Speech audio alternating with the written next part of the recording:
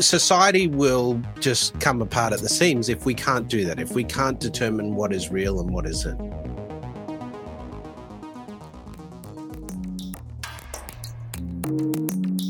This is the Futurists exclusive live event for the I was going to say the 12th anniversary, Rob, but the 12-month anniversary, the 1-year anniversary. Joining me are the hosts of the Futurists, Rob Tercek, Brian Solis, Katie King. Welcome to the Futurists, all. Yes, welcome to the future. Indeed.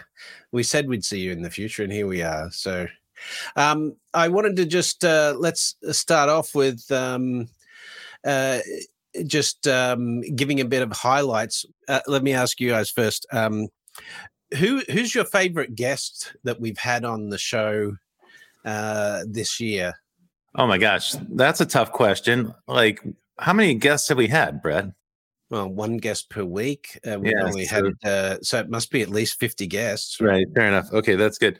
Man, we've had so many talented people with so many different varied backgrounds. I'm thinking that I like Tanya Hardy. I thought she was great. The NASA mission controller who did the flight to Mars. I thought that was a really fun episode.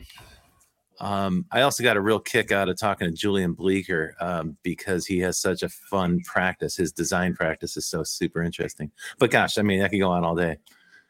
Well, some of the highlights for me, like some of the big guests, obviously, the sci-fi guys. So Kevin J. Anderson, David Brin are always fun. David Brin. We just recorded another show with David Brin and another show with Kevin J. Anderson, and they're both just incredible thinkers. David Brin's a trip, man. Yeah. On that recording that we did for an upcoming episode with Kevin J. Anderson was actually my favorite. That was, in fact, it was so much my favorite that it was happening in real time where I was just lulled into silence. I could just listen to him talk all day, and he's just incredibly electric. He just exudes this positive energy of which we need more of that in our lives. Yeah, he's a great example of. Like, you look at him, he's had something like 60 New York Times bestsellers, which is incredible. Oh. You look at someone like Gary Vaynerchuk, right? He's got 5 or 6 New York Times bestsellers, and you think he's incredibly successful. Kevin J. Anderson turns out a new New York Times bestseller every year, right? He was saying on the interview in the 90s, he was producing 12 books a year. Which, as an author, I can't even comprehend that. Right? That's not writing. I was thinking about if I did 12 articles in a year, that would be an achievement, let alone books. Yeah.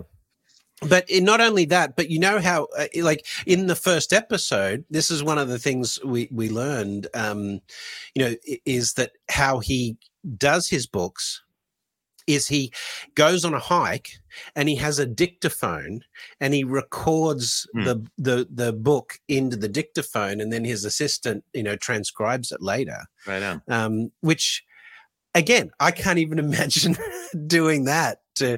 Especially when he's got all these plot lines and so forth, that particularly for writing in the Dune universe, keeping all these plot lines in his head so that he can do that. It's just extraordinary. Let's turn it back to the Futurists. For the folks who are just joining the room, you were watching the first anniversary live stream of the Futurist show. I'm Rob Tercek, my co-host Brett King, and our guest hosts Brian Solis and Katie King, a.k.a. Miss Metaverse. Hey, Miss Metaverse, how's that tagline working out for you these days? Metaverse is not quite as cool. A little of the shine has come off the Metaverse. Listen, I was using the Metaverse decades ago, before anyone knew what the Metaverse even was. First of all, I think the Metaverse needs to be reclaimed because the Metaverse originally meant multiple realities. We're cruising right into that. Yeah. Apple's about to drop this mixed reality headset. They've been tantalizing us with it for years. Now it's finally coming. So who knows? Don't rule out the Metaverse. It's just around the corner. As Solis been talking about Metaverse 2.0, it's going to be a 2.0, a 3.0. So keep evolving for sure. Right on. And also let's keep in mind that Neuralink just got approval for human trials. So we'll see some kind of other metaverse as well, something that we might plug into. I think they called it the Matrix back in the day. Right. Yeah, that's right. Well, that's been one of the themes, as Brett was just saying a minute ago. One of the themes of this show is that science fiction is what inspires every single person that we talk to. We always do this little Q&A with our guests, and we always ask them what story or what science fiction inspired you, and everyone's got a story. Like, they don't hesitate. They all know their first science fiction movie or their first science fiction show or film that they were inspired by. And it's really tightly woven into, even like, hardcore scientists and researchers, they've all been inspired by some narrative. So for part of our show, we always interview science fiction authors. Brett and I enjoy that. The other half, we've also been talking to people who aren't just thinking about the future, but people are making the future. And this is my favorite thing. I love those people. Our definition for this show's purposes, our definition of the term futurist is not just somebody who writes about the future, but somebody who's actually actively working towards building their version of the future. And that's a key message for the people who are watching. It's like, look, the future is something that you can own. It's something that you can manage, you can manipulate, you can drive towards, you can shape it. It's up to you. Of course, if you don't do any of those things, you're going to be living in a future that somebody else invented. Someone else defines, yeah. Yeah. And, one of the great illustrations that we had of futurist thinking on the show was the episode with Thomas Frey. Yeah, that guy's great. Yes. Pro. Yeah, because he said, and I was just listening to the clip. I was trying to upload the clip for the stream today, but he demonstrated futurist thinking in real time. Yeah. So how he did that, he used two examples. One was a space hotel and the other was a robot dog, right? And in both instances, he sort of played out how, you can think like a futurist. So, okay, someone announces they're going to have a space hotel. So then you have he called it a series of firsts that you have associated with that. Who's going to be the first guest of the space hotel? Who's going to cook the first meal for the space hotel? Who are going to be the first entertainers that are on the space? Like he started to extrapolate this, and with the robot dog, he was like, all right, so what does a dog do? Well, you could say it protects you, it provides companionship. So how is a robot dog going to protect you? Well, it has to be able to sense danger. So how do we code that in? So that sort of demonstration of futurist thinking was sort of a unique highlight, I think, from this season as well. It was a real flex. He's awesome. That guy's a pro. He's been doing this a while, and it shows. One of the things we noticed is that every person we interview has a methodology for thinking about the future. And that's part of what we're trying to impart to the audience, is the idea that, thinking about the future isn't just an idle fantasy. It's a habit. It's a skill you can build. What's interesting is nobody has the same methodology. So for every person we've interviewed, they have their own unique methodology that they've arrived at. Some are much more fluent in it and aware of it, and others, it's kind of an unconscious thing. What Brett just described is Thomas Frey. That's a great episode to listen to if you want to see futurist thinking demonstrated live. But we've had a number of folks that we would consider professional futurists demonstrate how they do it, how they go about doing it. I mentioned Julian Bleecker a moment ago, and he's the person who created the Manual of Design Fiction. And his style is to actually make like a brochure. In fact, he's made like fake IKEA brochures for items from the future. I mean, he goes all the way towards building them. So he like realizes the future in a physical way. It's a super fun episode. Fun to talk to him about that. David Matten, who writes the New World Same Humans newsletter. He's a very thoughtful fellow from the UK. And he shared his methodology with us, which was, he covers tech trends and sociological trends and where they intersect. And he said, look, technology changes constantly, and not all trends last. Some trends come and go. But he said there's one constant. The one constant is human needs.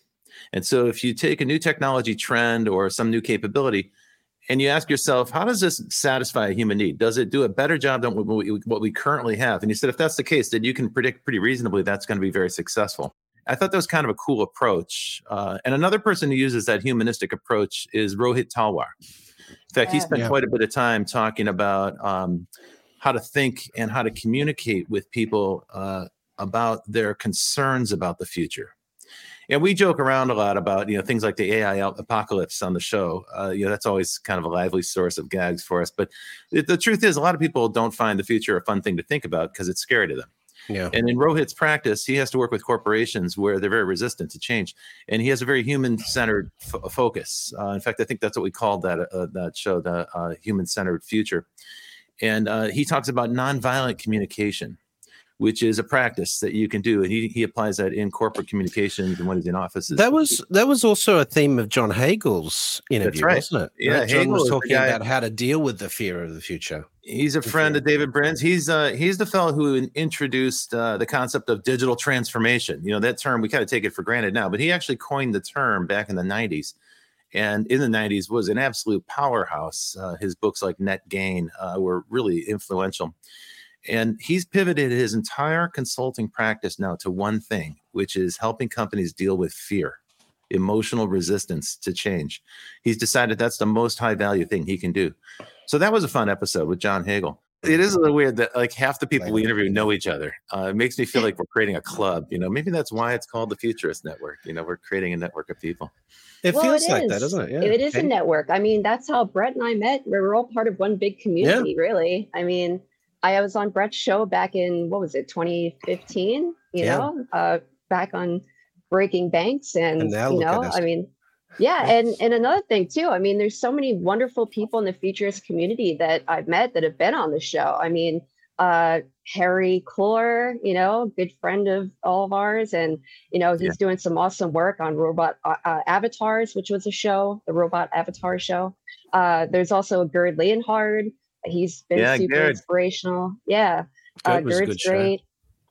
And Ross Dawson too. Ross Dawson, you know, I remember his futurist list. I mean, what a great list. That's what we went to that list to look at who we should invite on the show, actually. So shout out to Ross.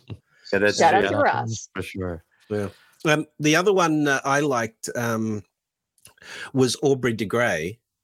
I thought it was a big get to get Aubrey, you know, futurist specializing in life extension and longevity. But one of the really cool things that I learned from Aubrey's episode was, you know, I've always maintained, you know, when I've written about longevity that, you know, it's most likely going to end up as a treatment for the rich. And he disabused us of that concept because he said, you know, the most expensive part of the healthcare system, you know, in countries like the United States today is caring for the elderly.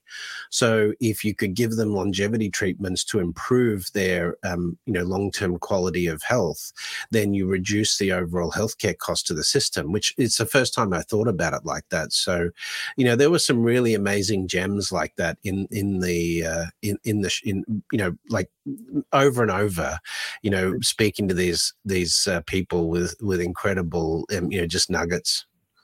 Yeah, Aubrey's an interesting fellow. I've been interested in his work for more than 10 years. I would guess about 15 years now. And I've met him a couple of times. But what's fun about doing a show like this is you get a chance to get to know people on a personal level. He's such an approachable and friendly person. He loves doing outreach because what he's talking about, frankly, most people are pretty resistant to the notion that you can extend human longevity or solve the problem of aging. And so he has to be out there in a very personal way to persuade people to open up about that. We've had quite a few folks talk about health and longevity on the show. In addition to Aubrey de Grey, we had Dr. Daniel Kraft. This is the episode I got the most positive feedback from listeners on. If folks aren't familiar with Daniel Kraft, he runs the MedTech conference in San Diego, and he's part of Singularity University. And he's a cancer researcher and an absolute aficionado for future tech gear. So if you ever want to know about wearables or quantify itself, he is your go-to expert on the subject. And he gave us a whirlwind tour of all the advances that are happening right now on medical frontiers.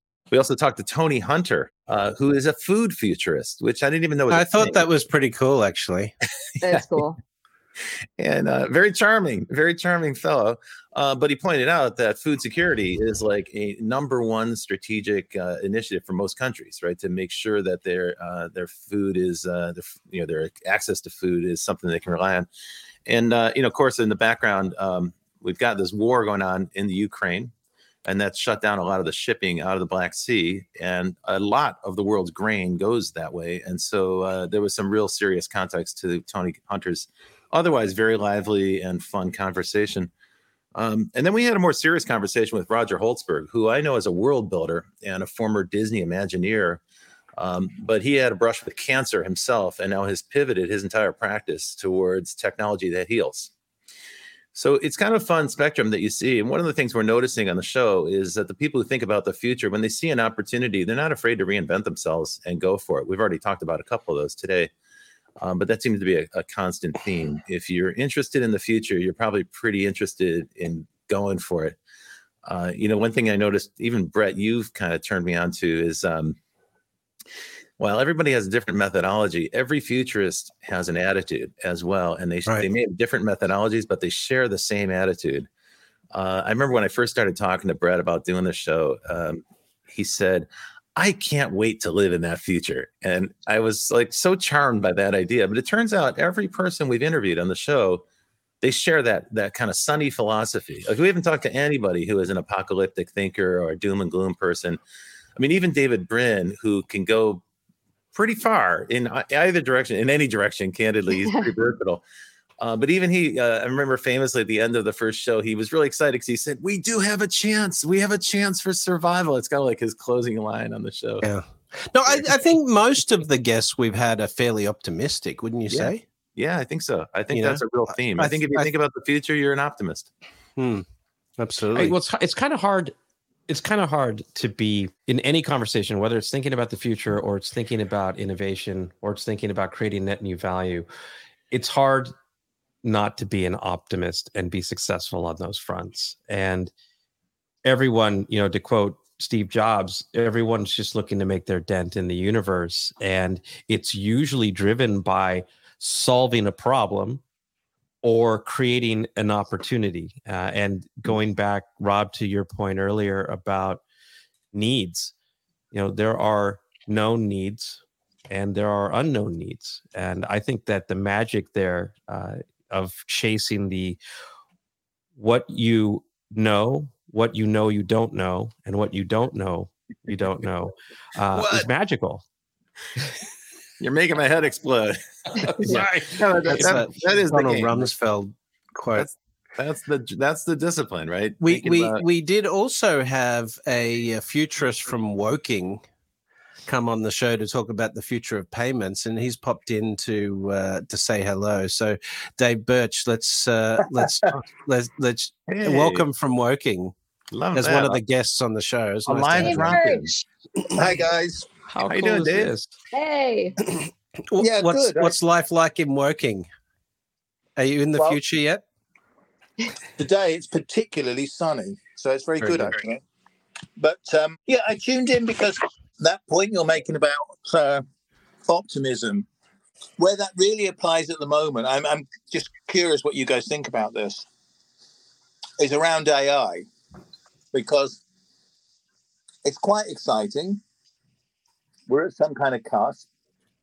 Putting AI in the hands of millions of people rather than just a few corporations, clearly is going to have some knock-on effects, and I can certainly think of a tsunami of misinformation as being one of the impacts.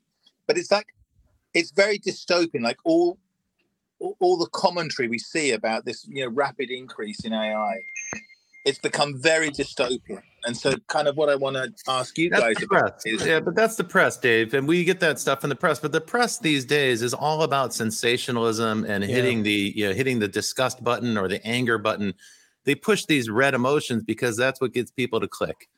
On our show, what Brett was just saying is that consistently what we're getting is people who are very sunny and optimistic. And we're not talking to random strangers. We've interviewed some of the top AI researchers. And that includes people like Roman Yampolsky, who's an AI safety researcher, very pragmatic, great interview. If you want to hear about someone who's dealing with the real issues, the safety issues, and he's not alarmist in any way. Ben Goertzel spoke about it. Dr. Philip Alveda talked about a world where we're constantly monitored, which sounds creepy and Orwellian. And I pressed him on the subject, but he actually responded in a very positive and sunny, optimistic way. So I think the trend that we're seeing is that people that are working on these issues, like literally building the AIs, they're not as concerned. They're pretty pragmatic about it. So I would say don't believe the hype. We're trying to pop the hype bubble. Yeah, actually, David Brin made an interesting point when we had him on the first one of the early episodes, talking about dystopian versus utopian science fiction movies, and he made the point that it's cheaper to produce dystopian sci-fi movies than it is utopian sci-fi movies. So that's why we get so many dystopian future, because you can get burned out buildings. It's a lot easier to find than futuristic interfaces with tons of CGI, right? Well, in a happy world full of abundance is a pretty boring world, candidly, for a movie. The movies need conflict in order to make the movie go. So yeah, that's a good point. But we in the quickfire lightning rounds, we always ask that question: what sort of future do you hope for? Or what science fiction is representative of the future you hope for? And so many, talked about the Star Trek future as being what they hope for, which is a testimony to Gene Roddenberry for sure. Yeah. But a future with no government and no apparent government and no apparent politics. That's what they're talking about. No money, right? Or as we talked about the other day on the David Brin show, Tim Stanley Robinson in Ministry of the Future. Absolutely. Yeah. And apparently they're going to name, David shared that they're thinking about naming a department, the Ministry of the Future. That'd be pretty cool. What an honor for a sci-fi writer. We have a question from Mark Sylvester. Hi, Mark. Good. Hey, Mark. To see you here. His question is, in 3 to 5 planning cycles, what are things that leaders should be considering that are not obvious? So the non-obvious 3 to 5 year planning cycles. Mm-hmm. Well, the most immediate thing I can think of in terms of AI is we are very soon going to start to see the world divided into 2 groups of people. Those who are powered by AI, or corporations powered by AI, and those who are arguing why the traditional way of business is better, right? Which is the story of everything, the internet disruption and so forth. So if you're in a planning cycle next 3 to 5 years, you have to think about how to augment yourself and your business with AI. I'd say that. But maybe Katie, Brian, what are your thoughts? One of the things that bothers me about AI right now is that we don't think like futurists or scenario planners or optimists. We do inherently bring in that dystopian response, which is in times of uncertainty, cut.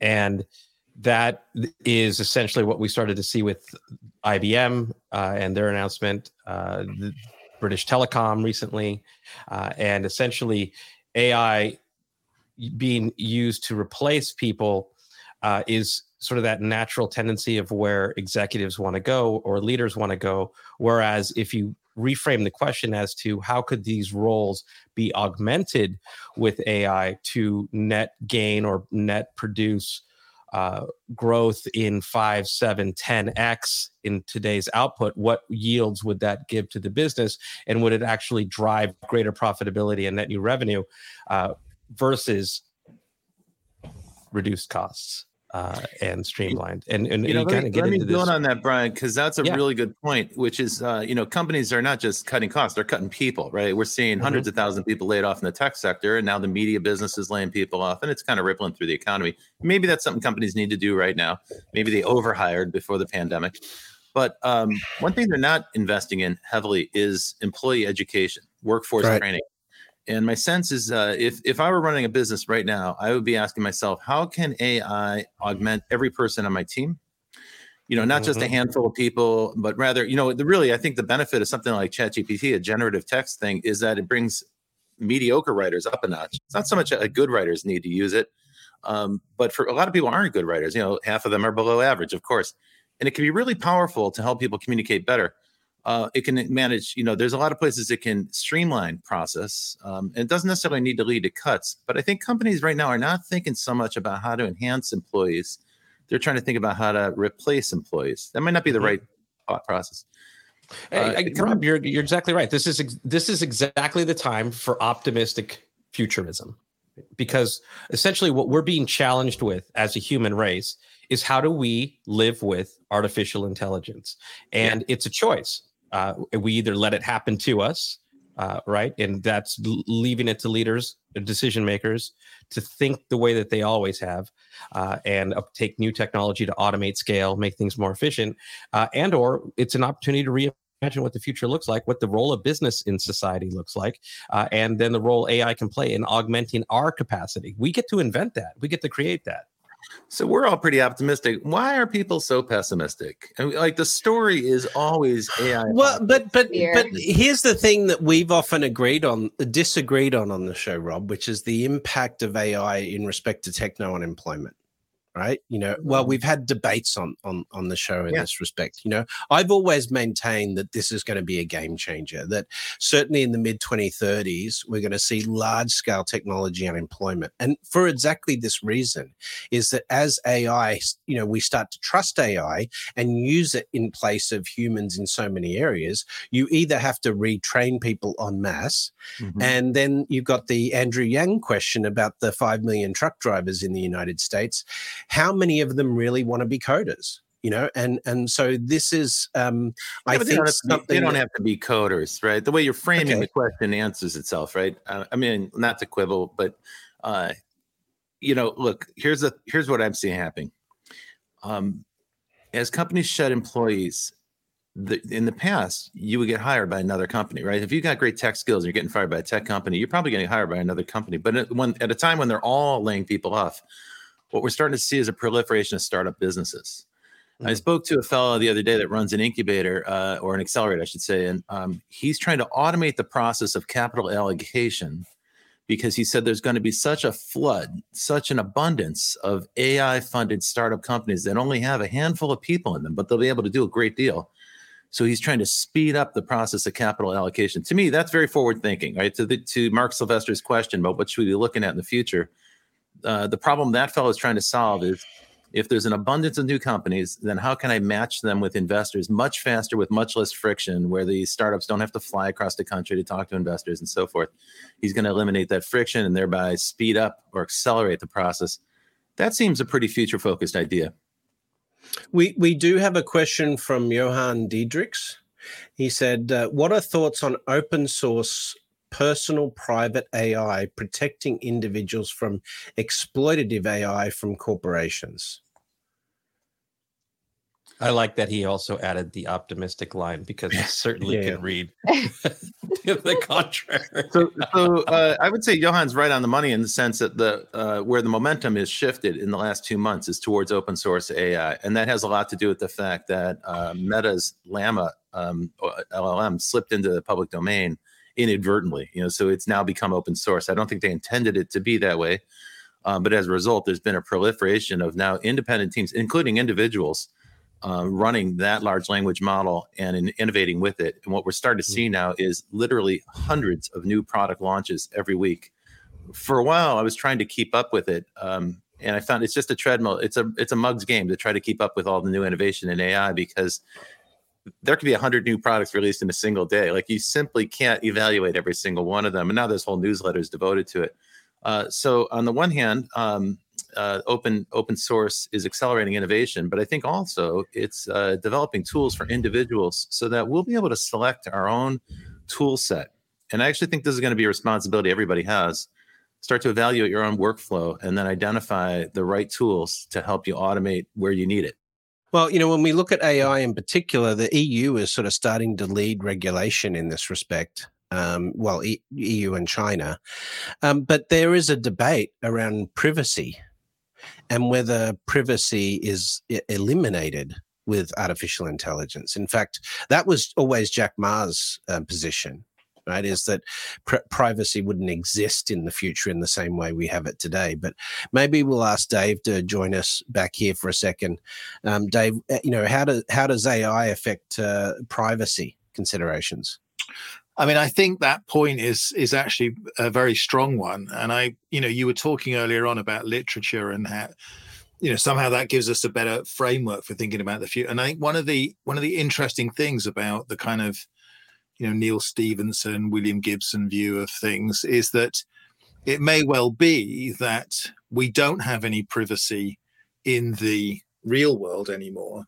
And that actually accelerates our push to live, work, and play kind of in the metaverse, because in the metaverse, that will be the place where you actually have privacy because of cryptography and zero knowledge proofs and homomorphic encryption, all these kind of things.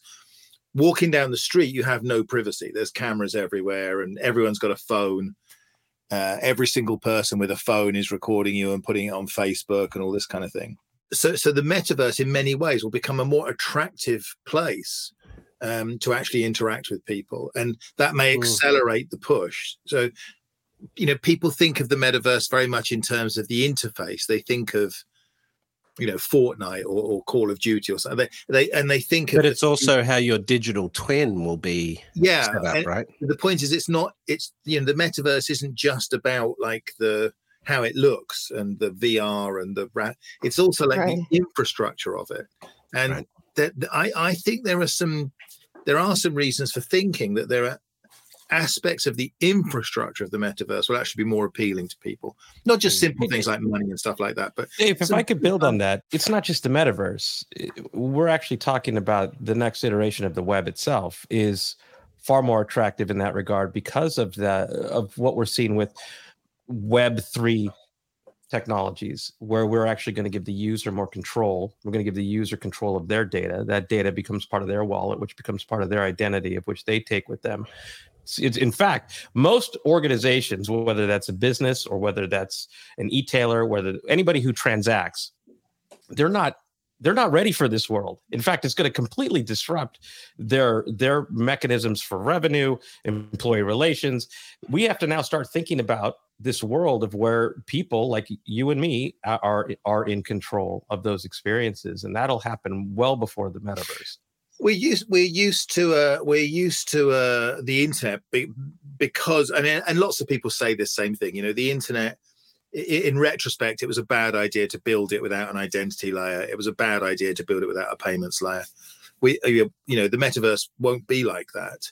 But the implications of that, I think you were saying, what are the non-obvious implications? Like right now, I go to my Facebook feed, I go to Instagram or whatever.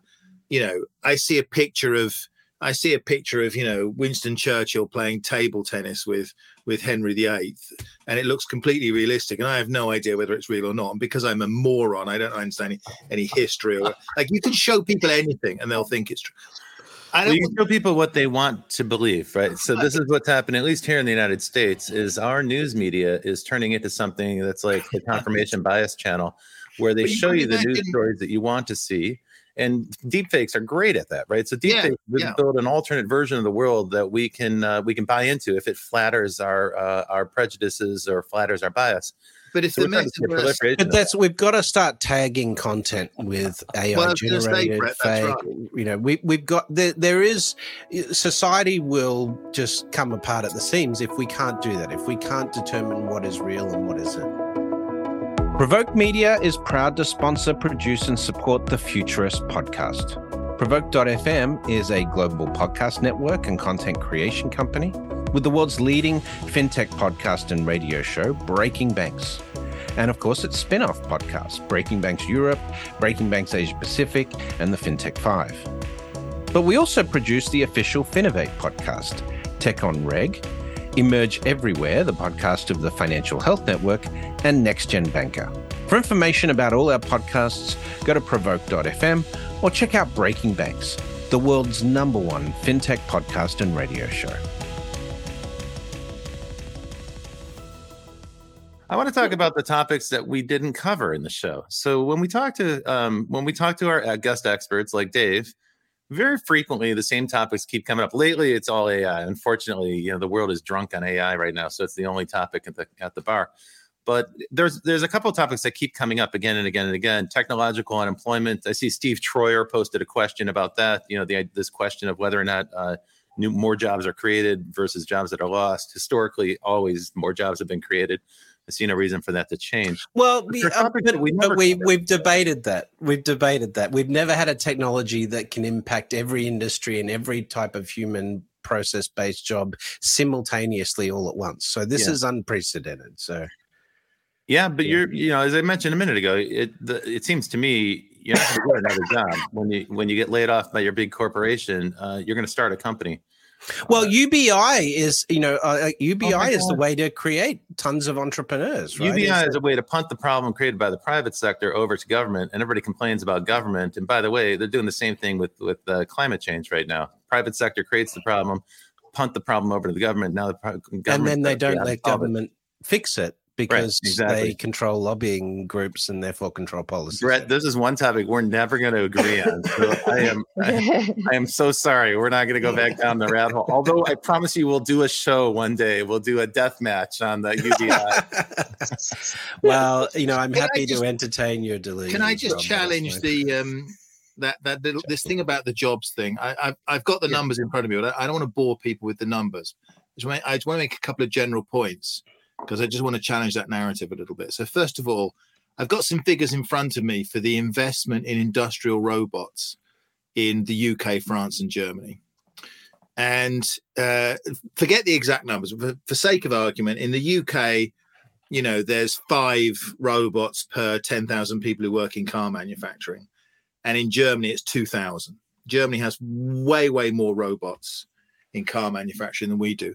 And the consequence has been that the number of people employed in the German car industry has gone up significantly because of this investment. Because the robots make the industry more productive, German cars are more attractive, people buy more of them. If your cars are attractive and people are buying them, then you need more people to service them, and you need more people to work in advertising and marketing. So there's very interesting, if you look at the actual numbers, they've gone up. But my favorite number, and I'd love your comment on this, my favorite number is that in the UK, where productivity is appalling compared to France and Germany and places like this, in developed countries, a useful benchmark for this pathway to the future is car washes. Car washes are a very, very good example. So in an advanced country like Germany, the number of automated car washes has gone up. People, round at the gas station, you drive your car into the car wash, get it washed. Dave, where are you going, man? In the UK, we're live, Dave. In the UK, it's HAL. So the UK has actually been replacing robots with people. Well, so this is interesting. The there's stats a place on robots, with human labor is cheaper than a robot, right? Particularly like a robot, right? Not automation or software. Well, we are going to have to deal with that at some point, right? Replace everything. And I'm just saying, if you look at the numbers, it's not true. Like in some places, increasing robots increases employment.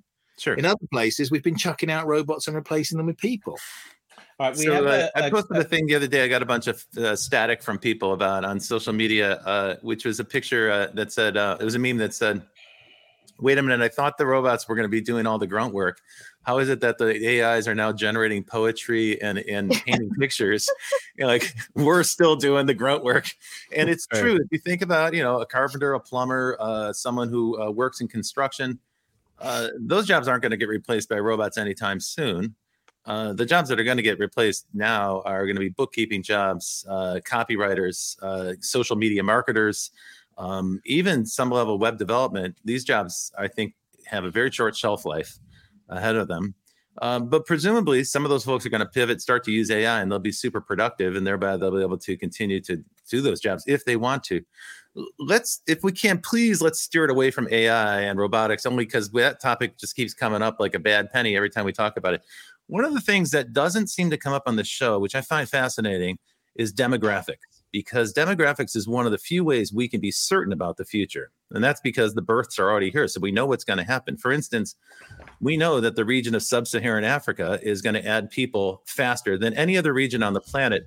And yet very few of the people who we've interviewed have much to say about Africa as a continent. Leads us to the conclusion that India and Nigeria are going to be, two of the top 3 countries in the world in the 2050s because of the demographic changes. Yeah, I think that there's a great deal of likelihood that those places are going to emerge as centers of innovation because they have to, right? Because they're going to. They need to create jobs more than any other place in the world. Meanwhile, here in the United States, we're following a trend that the rest of the Northern Hemisphere seems to be following, which is that we're not reproducing. So, the United States, if we did not have immigration, and we're certainly making it difficult to have immigration here now, if we did not have immigration, the U.S. population would not be growing. And of course, if it doesn't grow, there goes Social Security, there goes the whole retirement scheme. So it's actually important for everybody to grow the population. Europe in general is aging out. Russia aging out. China has passed peak population. They're aging out. Japan famously, right? And South Korea has the lowest reproduction rate of any country on the planet right now. So all the growth in the future in population is going to come from the southern hemisphere. The other demographic trend we never cover on the show, which I would love to get into, is the depopulation of rural environments. This is happening across the U.S. and Asia and Europe as people move to cities, as we urbanize. Kind of the flip side of that is that fewer people and fewer young people and fewer working people are in the countryside. That's one reason why those places are so deeply conservative. So I was just reading yesterday from someone who said that there is you can correlate the deepening conservatism and aging out and hollowing out of the countryside. Right. And relate that to the fact that those people don't come to the city much and they don't see the incredible diversity and the incredible transformation that's happening or the challenges of managing these complex urban environments. I think Japan illustrates your points extremely well, actually. I think it's a very well-made point, because in Japan you do have that depopulation. Yeah. And you also have a massive investment in robotics rather than immigration. So they deal with their... How many robots do you think are on the planet right now, guys? I don't know, a couple of million, I suppose. The numbers are 60 million. 60 million. 60 million. But yeah, 60 million robots. Now, this includes industrial robots, but it now includes drones, autonomous drones. It will include autonomous vehicles in the future. So the estimates are that sometime in the 2040s, the number of robots will exceed the number of humans on the planet. So be kind to robots, right? That's my if they're listening. They're all listening right now. Too. Mm-hmm. But the point about the Japanese use of it, which I think is very inventive in ways, is, we think about the robot as the thing that's making the car or writing our advertising text for us. But for example, one of the things that fascinates me in Japan is the use of robots to support disabled people. Yeah. So you have people. Yeah, well, that's an important part of, if you look at aged care, Japan doesn't have the capability to provide. There's not enough nurses. They don't have the immigration policy. Well, they're making artificial wombs. Did you see that? I mean, they're talking about using that in Japan. All right, Rob. Hang on. The reason Japan doesn't have enough people to do healthcare and to care for elderly people is because of immigration. Let's be clear. There's an artificial constraint on the number. There's no. I've just said that. Yeah, I agree. Absolutely. Immigration. They're using robots. And China's going to have the same problem, right? China's not going to allow massive immigration from the Philippines to bring in nurses, for example. And the US has a shortage of nursing stuff. So we need robotics to care for the aged. That would be the conclusion. Right? Yeah, my sense is in healthcare and elder care in particular, a lot of people get displaced. If they get displaced by AI, those are going to be jobs for humans. And there'll be an abundance of people available to do that kind of work. Okay, so here's another thing that came up, which Brett and I have talked about a couple of times. We've interviewed a couple futurists on the show who refuse to put dates on their forecasts. And I don't get that. This puzzled me, and I'm going to start calling people out on it when we do the show in the future. Because what good is a forecast if you don't put a date on it? It's like saying, someday we're going to have vacation on Mars. Well, that doesn't help me plan my vacation this year or next year. So what good is that, a prediction without a date? I'm going to have my first vacation on Mars in 2048. Okay, there you go. There you go. And it's going to be a two-year vacation, because that's how the transition works. I'm hoping Katie comes, but I think it's cowardly not to put a date on a forecast. It's not just a useless forecast, because it's not actionable by anyone if you don't have a date on it. I actually think it's the futurist is dodging a professional responsibility if they don't put a date on their forecast. I agree. Because what is futurism? If not, we've talked about this on the show. Futurism is super forecasting, right? The further, so you one of our first shows was with Regina Joseph, who's a super forecaster. Yeah. Right. So you can talk about forecasts, 3 to 5 years, but you're getting out to 20, 30 years, you're talking about super forecasting, right? That's the analogy. And so you have to be talking timeframes to be making it relevant in terms of where this fits into society and what the challenges will be with this. I think you must have, you can have a range. You can have a range of possibilities or a range of dates, but we have a comment here from Jonathan Altfed. It says, I predict futurists will start putting dates on forecasts in 2027. Very well done. Thank you. What's the most interesting forecast we've had on the show? Thinking out loud. Ouch, let me think. I have to go back through.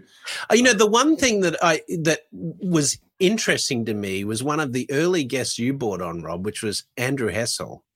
Oh yeah, he's awesome. This thing around synthetic biology came up actually a few times, and he was quoted a few times by other futurists, including by the food futurist. I forgot his name now, but Tony. Synthetic biology is one of those futuristic things where the sun never fully rises. We've been hearing about synthetic biology for 15 years. By all rights, it ought to be a gigantic business. And for those who aren't familiar with it, the idea of synthetic biology is it's a step beyond biotech, or a step beyond bioengineering, where you actually are reprogramming the cell. You're using the cell's internal chemistry to program it like a computer to produce different things. And if you think about the phenomenal generative energy of biology on this planet, all life in some form and all energy in some form is coming from the sun. And we're converting that energy into various life forms. There's a whole long chain, basically extending that energy as it circulates around the planet. That's a very powerful generative force, and it should be able to help us generate new forms of energy or new forms of power, new forms of food, new forms of medicine, even materials. They're talking about programming cells to grow a house, like a tree. Now, that's a vision. We're pretty far from that vision. We have seen one spectacular application of synthetic biology, which was the COVID-19 vaccines. So those vaccines would not be possible if it weren't for 10 years of investment in synthetic biology. But that topic keeps coming up. It's one of those future-focused topics that I'm interested in. It's a bit like the metaverse. It's like the thing we keep talking about. We expect it to happen someday. So my takeaway on that is that sometimes the future takes a long time to arrive. So that's one of the reasons why people are hesitant to put a date on their forecasts. But the future's already here. It's just not evenly distributed. And that's true. It's not fully formed. But but that's a good point, right? There was a time where, like, if you wanted to see the future of mobile, you just had to jump on a plane and go to Tokyo, and you could get a great snapshot of what was coming around the world in a year or two. Rob, can I add something real quick? One of the things that you had brought up actually in a conversation we had was the interesting factors of when you bring futurists together and you cross the streams, like in Ghostbusters. And for example, when you and Brett were talking earlier about India and Nigeria, I was thinking about other climate futurists who say by the time that happens, those two areas will also be uninhabitable because of climate transformation. And so then we start to look at the world through these different lenses to bring them together, it also allows for different conversations to have about what do we do in these scenarios. Yeah, there's going to be mass migrations of people. We're already seeing that now. I mean, it's already in progress. There's, climate refugees. What was the number? Something like 20 million? No, so last year was 65 million, and most of that was because of Pakistan. Right. We're going to have the chief, the head of communications for NEOM, incidentally, Brian, coming on the show in the future. But have you guys, Katie and I ask everyone this question these days, but have you watched Extrapolations yet? The Apple TV series?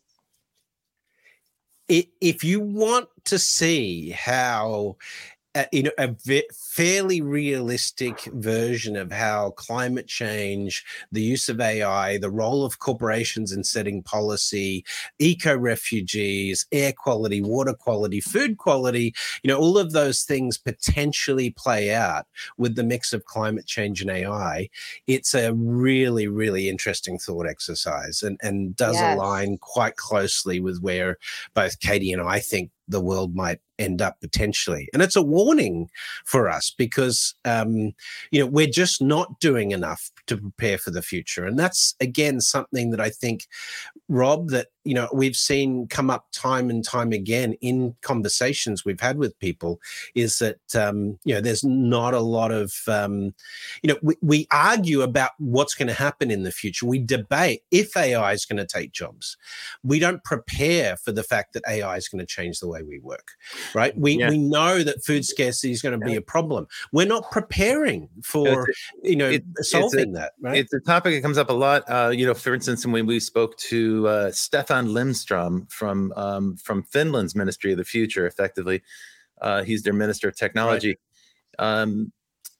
He pointed out to us that the difficulty the EU has in trying to regulate things like artificial intelligence, even trying to define it. So there's a defect in a democratic society. If you're running an autocracy, it's pretty easy. You can just decree a diktat and then everybody has to conform. And we see that happening in China and elsewhere. But in Western democracies, the defect is that they have to wait for the problem to arrive. They're incapable of preemptively dealing with a problem, even if we're pretty sure it's going to occur. There are just too many ways to stop the process. There's too many checks in the system, and it's just too easy to stop someone. And so here's the way I would put that: the future doesn't have a lobbyist, right? Existing industry has a lobbyist. Existing groups have lobbyists. Interests are very powerful in government, but unfortunately, nobody's representing the future in Congress. Yeah.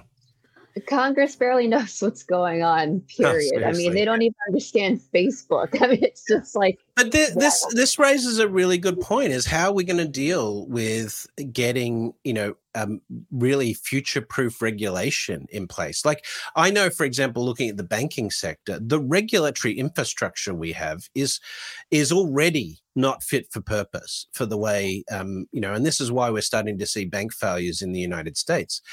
We need to completely restructure that. But to try and get state and federal regulators to, allow someone else to take over their perceived responsibilities is just like, it takes acts of Congress and so forth. It's so difficult to even conceptualize. But,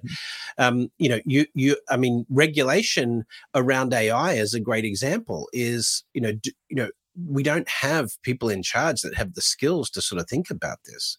I mean, that's partly because Republicans in Congress have killed the technology office. They used to have an excellent group that advised them. But that was a political decision because they don't want to hear about it. They want to know about it. We got a question from Jimmy Gilberti. Hi, Jimmy. Good to see you here. The question is topics on energy to support all the innovation. So energy does come up from time to time, certainly when we talk about autonomous vehicles and electric vehicles, which is a topic that we've covered a couple of times, Brad Templeton, for instance.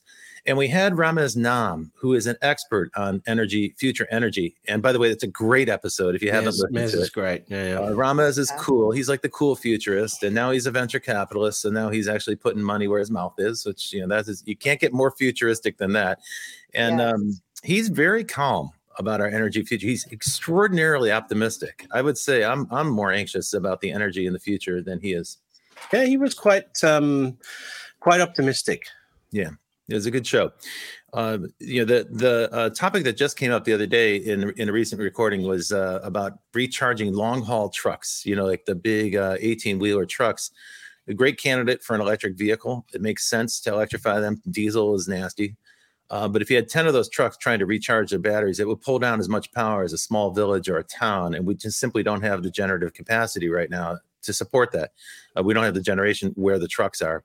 So that was going to require a rethinking of our energy grids. And that'll probably be a big project. It's a little weird to me that we just passed this multi-billion-dollar or trillion-dollar infrastructure bill in the United States, and it didn't have anything in it about smart grid or future grid.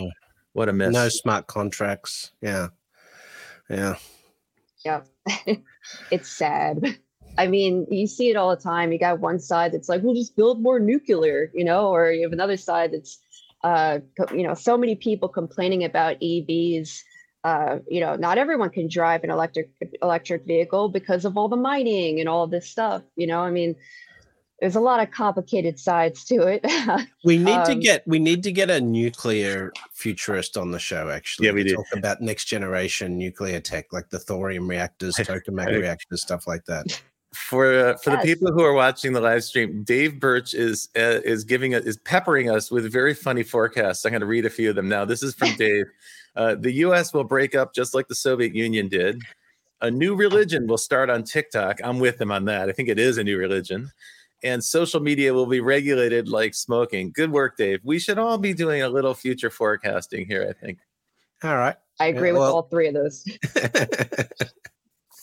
Especially the first one. Absolutely. Yeah. The likelihood, I mean, if you look at things now in the United States, particularly with what's happening in Florida and so forth, it's hard to imagine a time when the United States could be united in purpose again, unless it's maybe a war with China. But who wants that to bring the US people together? But almost every depiction of the future when it comes to the United States depicts the United States as breaking apart. Yeah. Ideologically. Like California becoming two parts, Northern California, Southern. Don't get me started. That's the history of the United States. We've been through much, much worse in this country. And it's not just the Civil War that I'm referring to. So it's a pretty resilient place. I mean, that said, right now, we seem to have opt-in reality, like where you can choose your reality. That's problematic for a democracy. Because if you can't agree on what the facts are, if you can't agree on what the situation actually is, then it's going to be pretty hard to talk about a remedy or a fix for it. But I think autonomous cities are going to be. Go ahead. No worries. Autonomous cities are going to be a big part of this as well. I mean, I could definitely see if he's not already working on it. I think he mentioned it once, but Elon Musk mentioned possibly creating an independent corporate city somewhere, maybe in Texas. I don't know. Well, he wants to do it as a trial for what the smart city on Mars is going to look like, which makes sense, right? Elon Musk. Well, I can't put my faith. This is not his best week, I would say. I can't put my faith. Our in daughter calls him Alien Musk, but anyway, who's perpetuating our human potential by distorting facts and truths. And this is certainly not where we can go. It's like Rob, to your point, the confirmation bias channel, the CBC, your favorite channel on TV today, only confirms what you already believe and is accelerating a race to the bottom of human potential. It's actually something that we could use more discussion around. Well, we've only got a few minutes before the top of the hour. It is designed as an hour show. So I thought what we could do now is talk about what's coming up in the second season. Yeah. Of the Futurists. We hope to have for you at least 3 guests that are in the works right now. The first is Peter Diamandis, who we are looking at scheduling right now. Hopefully that comes off. Abundance. Yep. Dr. Robert Zubrin. From the Mars Society. He's got a new book out on the case for nuclear, actually, case for nukes. So we'll see if we can get Dr. Zubrin on. And we just asked David Brin to introduce us to the leading science fiction writer, eco-climate science fiction writer today, which is none other than Kim Stanley Robinson. So fingers crossed, this would be a major get for us. So there's a bit of a glimpse of some of the guests coming up in the second season. Who else do you guys want to see on the show this year? Oh, wow. I mean, there's so many. It's hard to say. I like to see Elon Musk because I know he's controversial. I know, but listen, some people love him, some people don't, Yeah. Great. But I think that would be good one. Jesus, I'd like to see airtime. I'd like to see James Gunn on the show. Okay. Great. Yeah. Interesting. I'm working on a number of guests right now, but it's a little too soon for me to say who will be joining us. One fellow I want to have on soon is Michael Margolis, who's more of a philosophical thinker. Michael, we've had some success with people who think about storytelling as a way to define ourselves, and that might seem odd for a show about futurists, but if you think about what scenario planning really is, when you posit a scenario about the future, you're telling a story. You're really, anytime you're projecting something past 5 years, you're no longer extrapolating from existing trends. You're telling a good story. And Michael thinks deeply about that. So we'll be having him on the show soon as well. Fantastic. I'd like to get Peter Schwartz on the show. Oh, for sure. We got to do that, Yeah. Brian. That's a great suggestion. He is the original scenario planner.